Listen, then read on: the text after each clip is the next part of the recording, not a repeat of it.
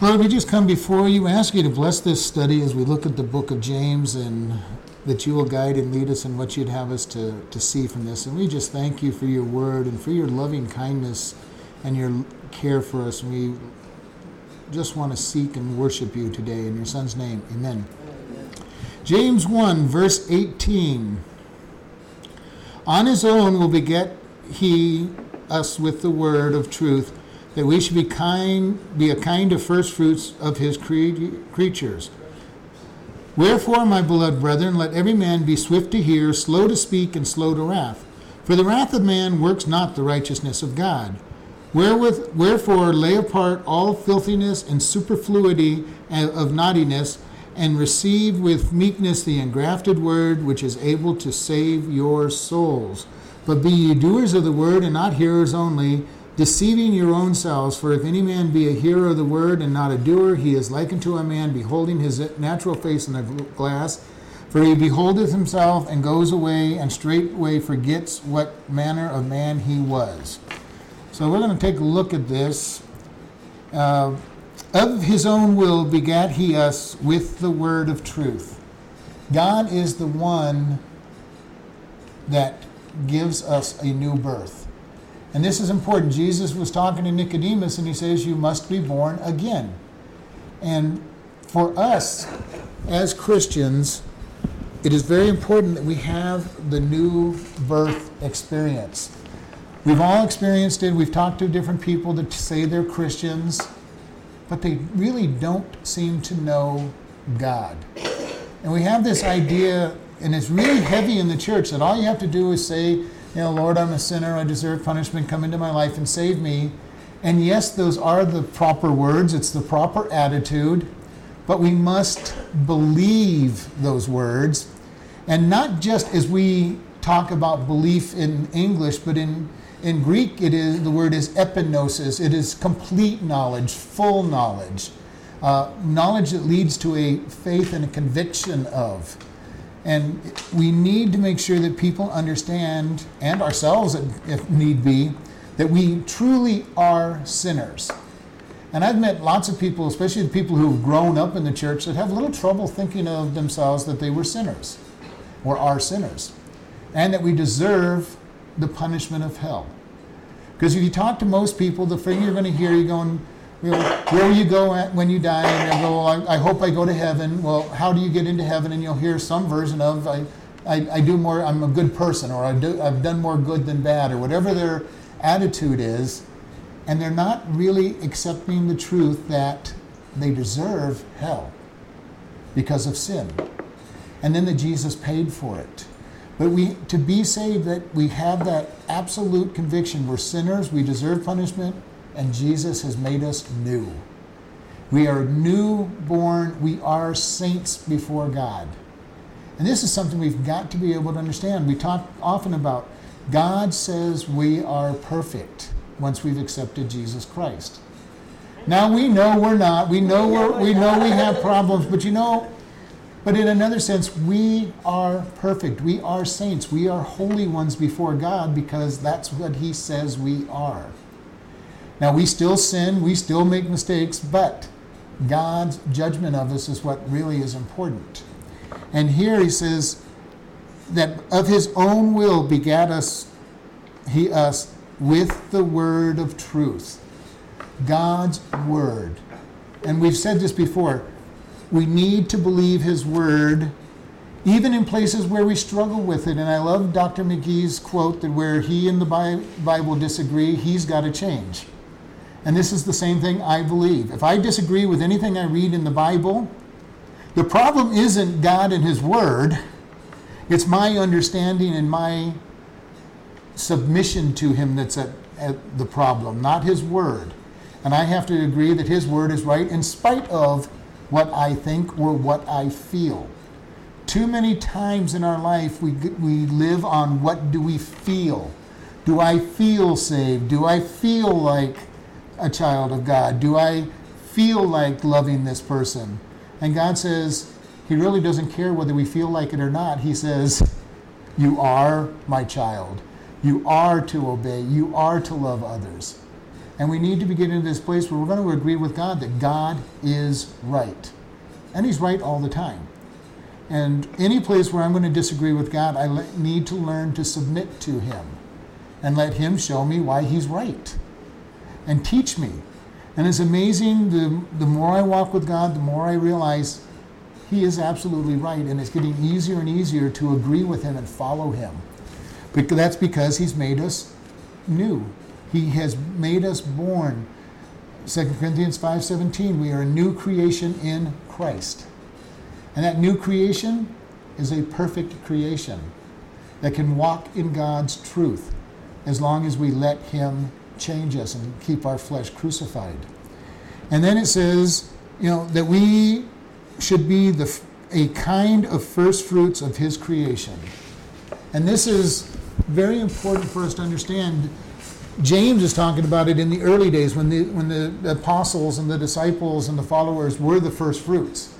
And we've got to understand this from his position as a Jewish individual. First fruit was the first Sunday after Passover. And that is the day that Jesus resurrected from the dead. He was the first fruit of salvation. He died on Passover, and on Sunday he rose from the dead. And that was on first fruits. And we are a first fruit of that. We are part of that same creation. We are people who have come to Christ, becoming his people, and we live a different life. We have been produced. Jesus said that he's the vine and we're the branches. He that abides in him lives.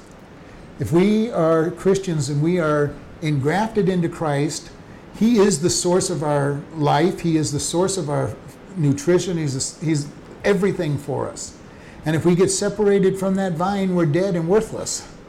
Just as any plant, if you have a plant growing this beautiful watermelon, you have a watermelon vine growing a beautiful watermelon. If you cut the watermelon off from the vine, it's not going to grow. And as a matter of fact, it's going to rot away unless you take and eat it. But as soon as you take it away from the life source of the vine, it starts dying from that moment on. And we need to be attached with Jesus in that same way. He is our life. He is our everything. And we need to actually understand he is everything in us. He is our complete life. He is our food, our nutrition source. Verse 19 says, "Wherefore, my beloved brethren, let everyone be swift to hear, slow to speak, and slow to wrath." This is so contrary to the way we want to act as people usually. Have you ever been in a conversation with somebody and not listening to what they're saying, and you're ready to say what you want to say instead of listening to them? And you're just kind of, well, would you shut up for a moment? I got something very important to tell you, and they're trying to tell you something that's important to them. And we all tend to do that. It is the natural state of things. And God is saying, be swift to hear, and what he's saying to be here is hear him and hear his voice, and slow to speak. How many of us in our prayer time spend all of our time in prayer talking? And God is saying, I want to talk to you. Prayer is actually a conversation. It is not just me monopolizing on a monologue to God. It's a two-way conversation. It needs to be a two-way conversation. So we open up our Bible, we read, we talk to him, we listen for his voice. And this is very important, that we learn to listen and not speak as much. It's been said we have 2 ears and 1 mouth for a reason. But we are supposed to listen to other people. We are supposed to listen to the complete problem they're going to give us. Because sometimes people don't want you to speak. They just want you to hear bothering them. And sometimes by speaking, and this is why psychologists are taught basically just to let the person talk. And usually after the person's talked for that time with the psychologist, they walk away saying, thank you, you really helped me.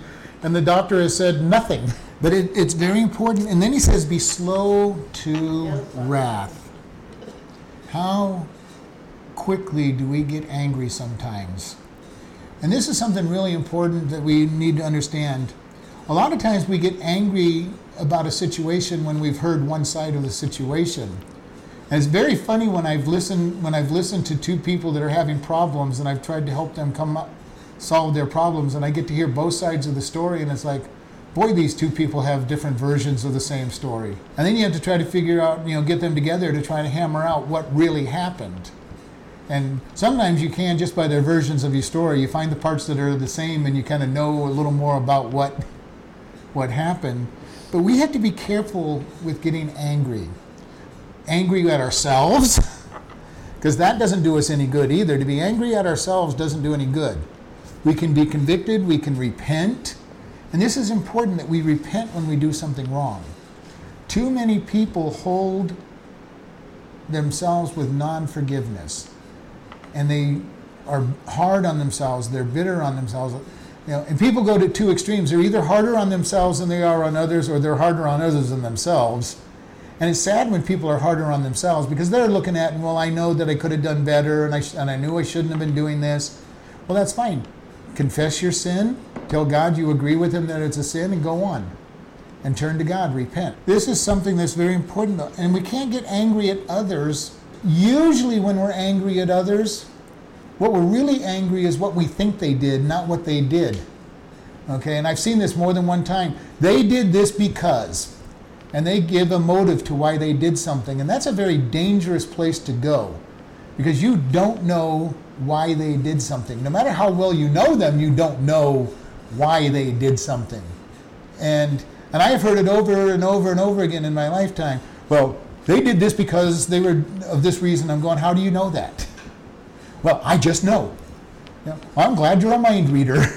To be careful of assigning motive to people's actions, because as soon as we assign a motive, then we're usually mad at them for the motive that we assign, not even for what they did.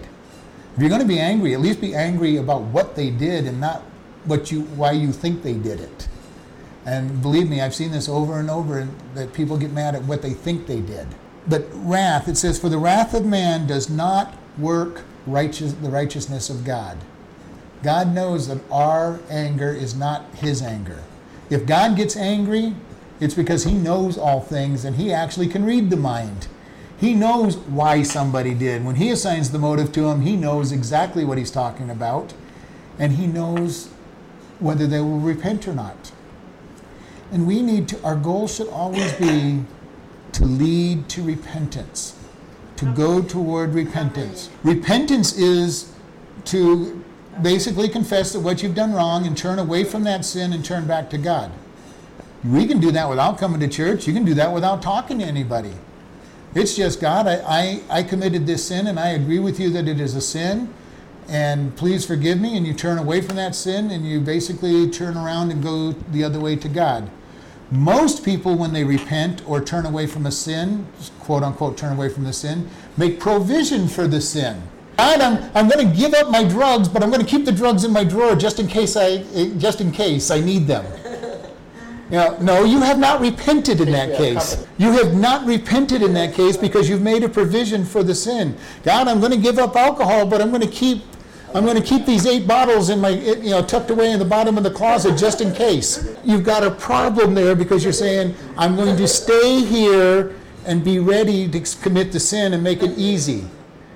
And this is, I'm going to repent of my pornography, but I'm going to keep my stack of pornographic material over in the closet, so that if I don't have to rebuy it again if I want to go back.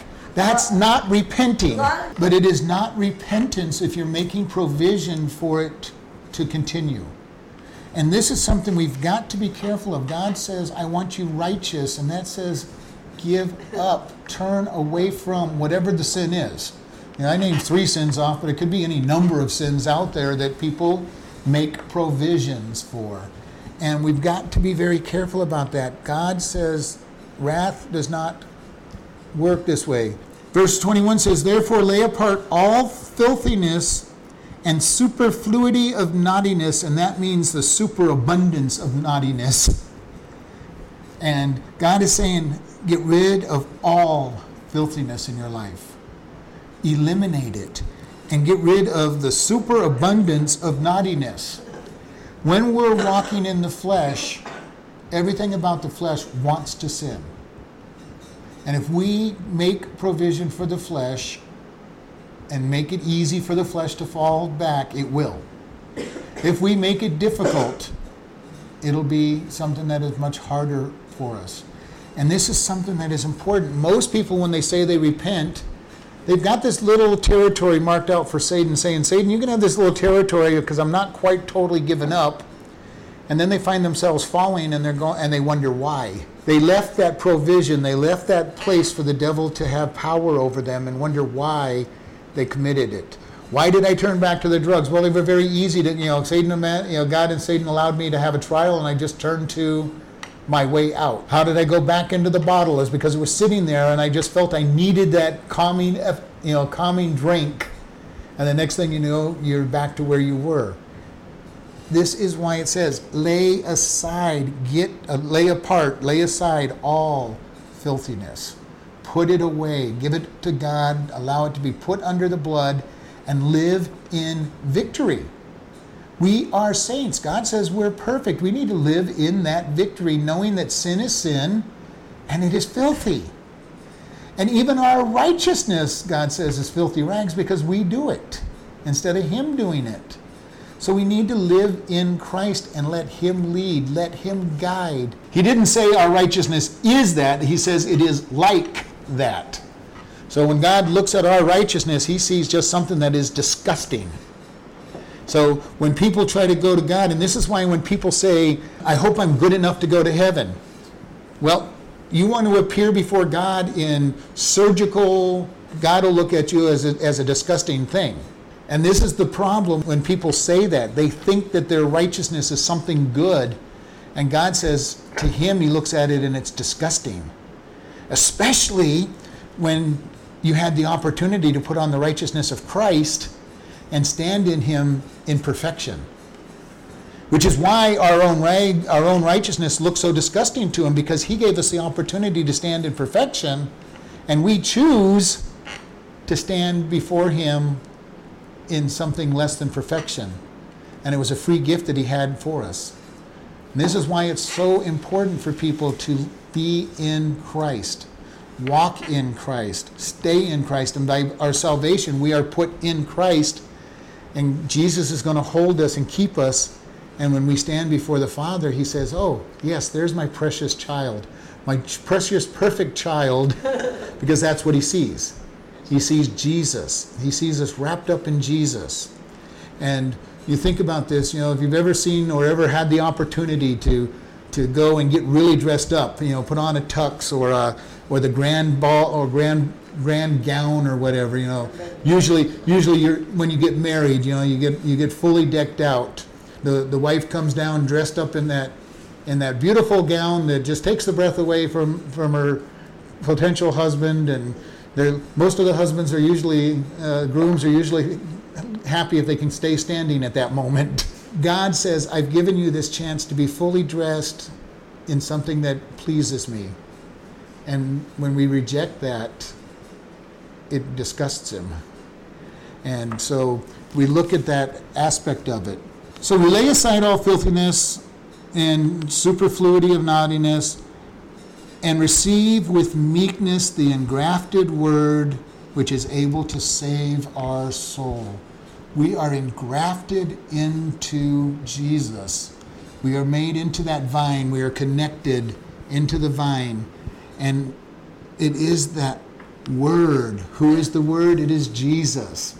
We are engrafted into Jesus. We start living with all of our nutrition and life comes from Jesus.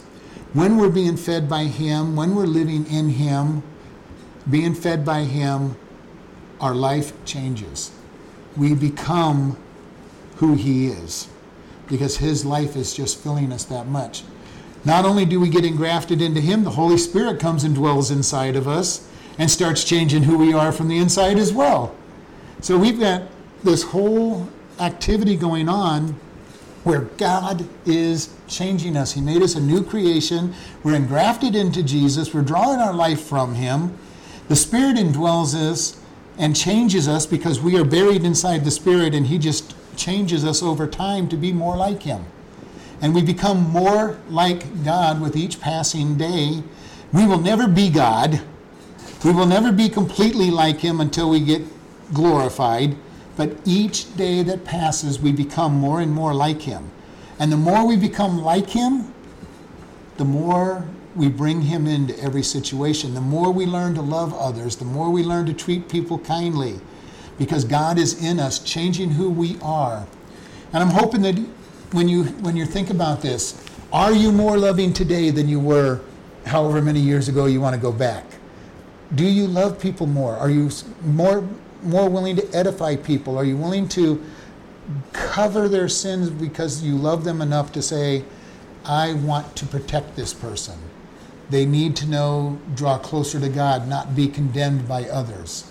That does not mean by covering their sins that we're going to say their sins are okay, because they're not, and they don't need to believe they are. But I'm not going to go walking around saying, you know what so and so's done, and what if you really knew this person, you wouldn't want to have him. No, I'm going to build them up. I'm going to edify them. I'm going to tell people what sin, that it is sin to them directly or in my messages. But when I deal with them, I'm going to edify. I'm going to build people up. Encourage. Many times I tell people that start talking about others, no, we're not going to talk about that. It happens a lot, and I'm usually fairly quick at it, but every once in a while I don't kind of realize what's going on until it's a moment too late, and I go, no, we're not doing that. We're not talking about people like that, because that's not the way God wants us to talk about one another. This is the way rumors and bad talk work. The first time you hear something about somebody, and it's a good person, you don't really believe it. But all of a sudden the rumor starts going around and you start hearing it 2, 3, 4 times, and maybe they're just repeating the rumor that the first person started. But after a while it starts making you wonder, is what I'm hearing true? It's better not to even listen to any of it, because it is, number one, it's irrelevant. If anybody is talking about somebody else and saying bad things, it is totally irrelevant to anything that goes on in their life and your life, and is probably blown out of proportion. This kind of stuff happens all the time in the Christian world, crouched in, you need to pray for so-and-so, this, that, and the other thing, and it's like, stop, maybe I need to pray for them, but you don't need to go and tell me all the bad things that I need to pray about them for. I don't need to know that. God knows that. So the Christian world is real good at cloaking gossip and maligning of people in the idea of prayer. And it's rampant in the Christian world. Well, it's rampant in the regular world, but it's rampant in the Christian world to try to cloak it in prayer, and it's a way that they can share all these bad things about somebody and gossip about them. And we need to stop and say, okay, fine, I'll pray for them, but I don't need to know all these facts. I don't need to know why they need prayer. Now, if you want to come to me and you go, pray for me because of this, that, and the other thing, then I don't mind at that point, because you're sharing it. But I don't want to know, I don't want to have somebody come and say, you need to pray for Gary because of, and start rambling on about things, because number one, it may or may not be true. And I don't need to hear secondhand information about somebody. It is critical that we keep our own hearts pure in this area, that we don't want to hear negative things about other people. And I very quickly get shut out of the rumor mills, because I always say, I have a great answer when somebody wants to talk to me about somebody else. It's like, okay, let's go talk to them, and then you can tell me whatever you want in front of them. You know how many people have taken me up on that offer in the last 35 years? 0. Nobody has taken me up on that offer to go talk about somebody in front of them. The whole purpose of gossiping is to make somebody look bad and you look good. That is why people do this. Now, let me tell you about so-and-so, because I'm going to put them down and I'm going to look good by comparison. And that is exactly what's going on when people gossip. They're tearing somebody down so that they could be lifted up. Now, do they consciously fully aware of that? No. That purpose, I'm trying to tear them down. And this is why when we love one another and edify one another as Christ, we're building people up. And we're making them look good, almost to the place where we're not looking good necessarily. We are looking to edify and build others up, because we are to be that humble person that isn't looking for glory. And it's not to be self-effacing, it's not to be super humble. It's just because we love one another so much, we want to speak well of them. And when you meet these people saying, did you hear about so? Oh yeah, it's really great how they bless this person. Try to think of the good things that these people do and turn their gossip around on them and talk about good things on them. Everybody has something you can talk good about. It may be hard to find on some people, but there's always something that is good that you can say about people. And if you can't think of anything good to say, just don't let them say anything bad. And it becomes really quick. Like I say, people don't talk to me about gossip because my wall goes up very quick to say, I'm not going there. We shouldn't be going there. And I don't do it just here. There's people here that know that have a tendency to want to talk about people, and I immediately put up the wall that says, no, we're not going there. But I have done that all my life. Wherever I'm at, I do not want to hear negative things about people, because God will tell me what I need to know about. Yeah, I don't need people to tell me all the bad things that somebody's done, because God will tell me whether they need to be dealt with or not. When I first came here, there was an individual who tried to tell me all the problems of all the people in the town. I'm going, stop. God will tell me, but you need to know how to minister to them. God will tell me how to minister to them. I don't need anybody telling me where they're at spiritually, where they are, what sins they're doing. I don't need any of that. God will tell me what needs to be covered. And he always does. He's always been faithful to show me what I need to know about people. And even then, I'm not going to share it with other people. I'm just going to keep it between me and myself. And there's times when God has told me, you don't let this person do this, or don't let this person do that. And I may not know why, but later on, God shows me very clearly why they weren't allowed to do something. And, it is one of these things that when you're being led by the Spirit, you don't need to know what everybody else thinks about this person.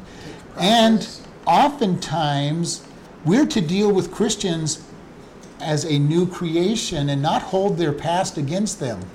And this is very hard to do in the beginning. It's very hard to let somebody have your trust because they're saved.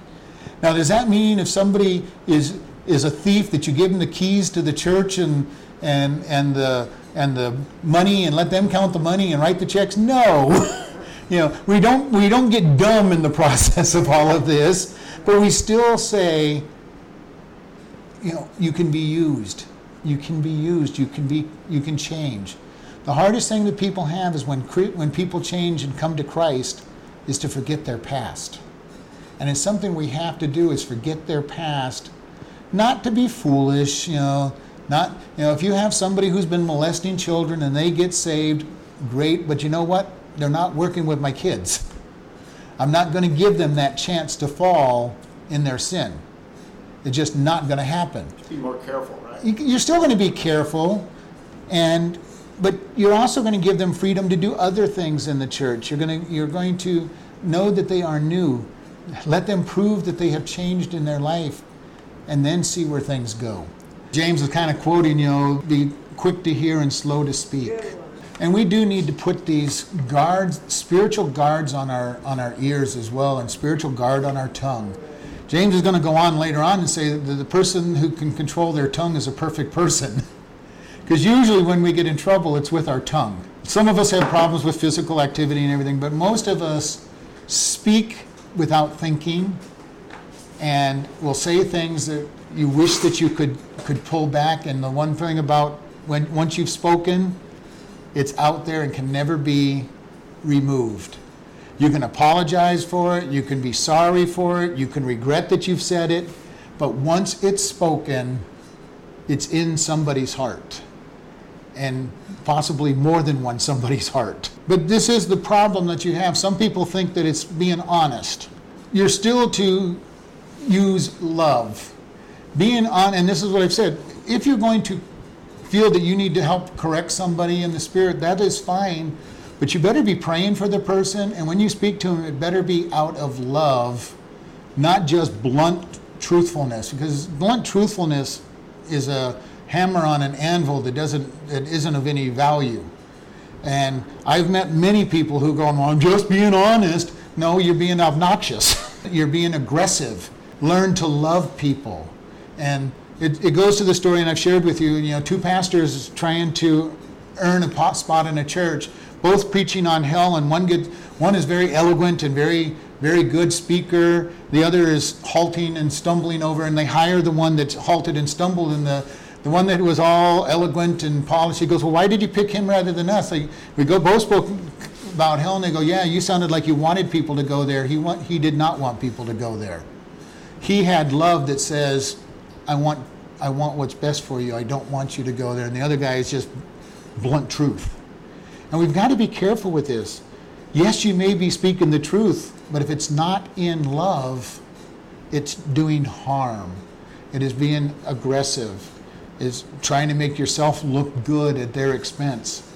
Love is going to come up to them and saying, I am so concerned about you. I want to see you grow in this area, and I've been concerned about you. And if you approach somebody, they might not still like your message, but at least they're going to say they cared. And this is very important that we have this love. Jesus said that they will know you are my disciples by your love one for another. How many times do Christians tear each other up and rip each other apart rather than loving one another? Saying nasty things about one another, just in the, and they might, the sad thing is sometimes what they say might have an edge of truth to it. But it's still not something that needs to be said to tear somebody down. Pray for them, lift them up, help them improve where they're at. Because this is what we do. We are the body of Christ, and the body does not attack itself unless it's cancer. The body sends, if you cut yourself, the rest of the body sends extra blood, extra energy to that spot that's cut. Now, the only time the body eats itself is when it's cancerous. And that's what cancer is. It's cells that are destroying other cells. But a natural body that is healthy, when it is cut, when it is injured, the rest of the body allows greater blood flow to it. Now, granted, it's not consciously decided, but we are the body of Christ. When somebody is hurting, we should be sending help that way, not criticism and punishment. And this is why Paul talks about us being the body of Christ. That we are to love one another, build one another up, edify one another, make sure that they're getting the help they need to grow, not be condemned. And too often in the church we condemn people, we belittle them, we basically are consuming them because of their problems. And God says, love them, give them grace, lift them up. That doesn't mean we're going to allow them to keep sinning and without any retribution or correction, but it does mean that we love them enough to say, God loves you, and we help them. Verse 20 says, "But be ye doers of the word, and not hearers only, deceiving your own selves." How many times do we hear God speak to us in the reading of the word, in a Bible study, in a sermon, on the radio, and we go, wow, that's important, I need to do that, and then we immediately forget what we've heard and do not put it into action.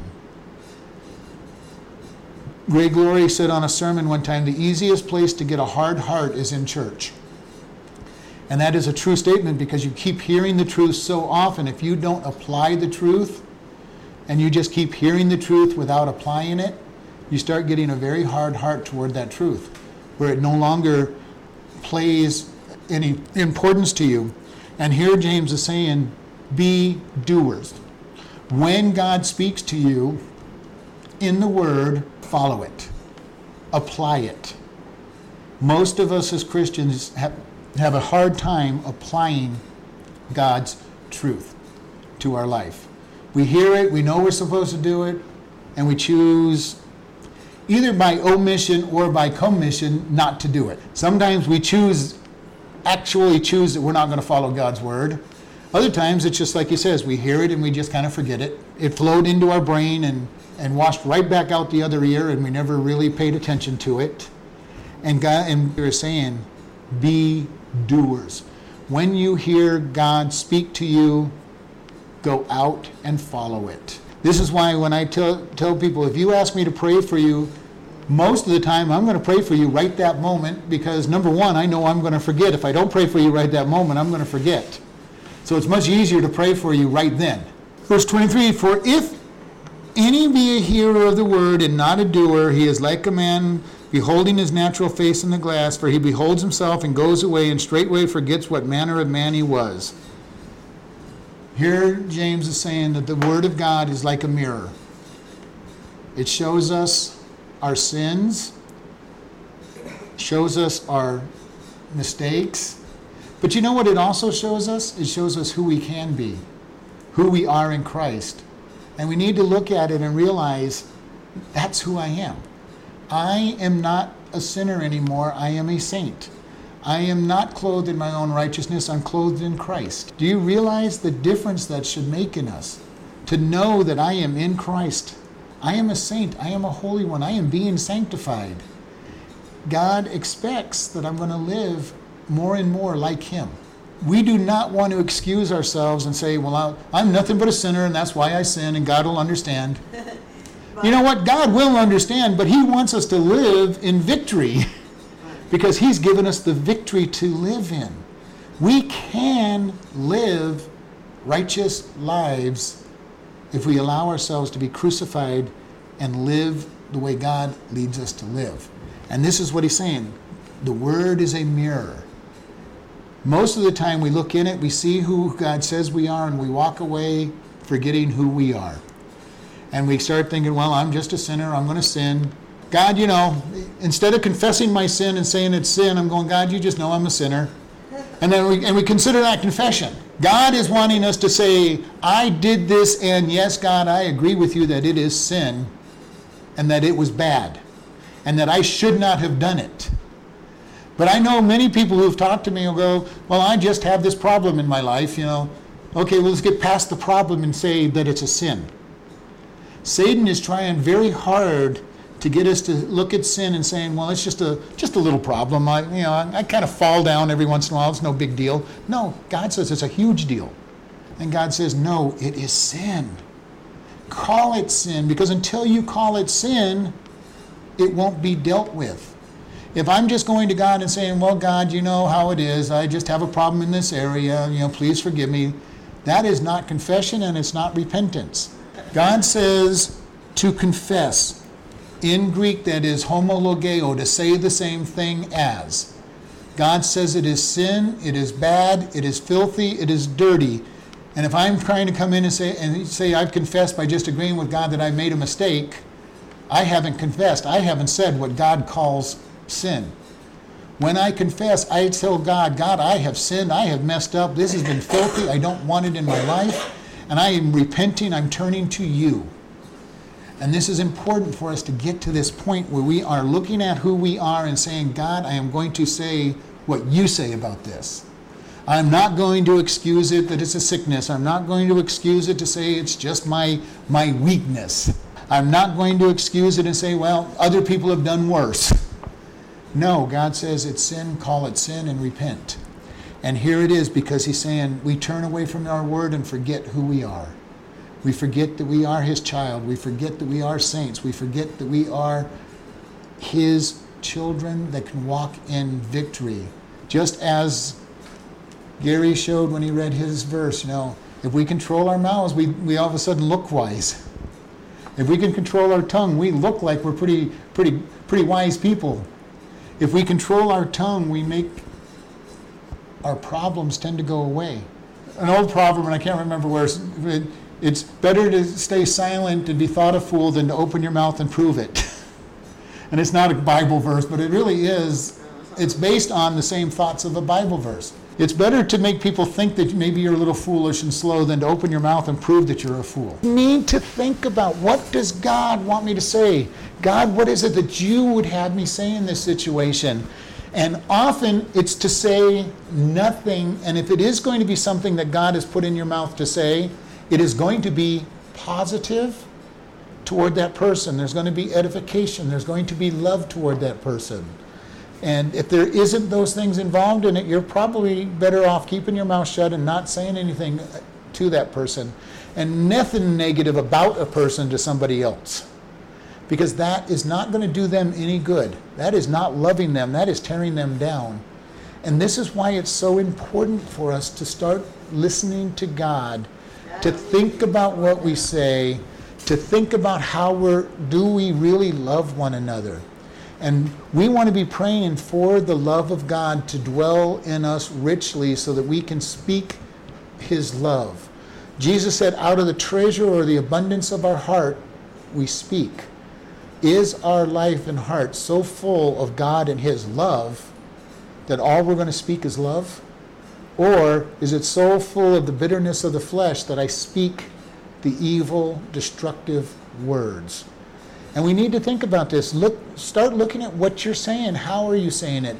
Are people built up by what you say about them, or are they torn down? And then start praying to God to help control your tongue, help fill you with the love that will help you speak kindly to people. And this is so important that we lift up God's love to people, that we lift up Jesus. He says, if I am lifted up, I will draw all men unto me. His love, his kindness, his edification. When Jesus met the woman at the well in Samaria, he did not condemn her for being a prostitute that she was. He talked kindly to her. And then, when he did correct her, it was, you've done well. You said you don't have a husband. In fact, and the person you're living with now isn't your husband.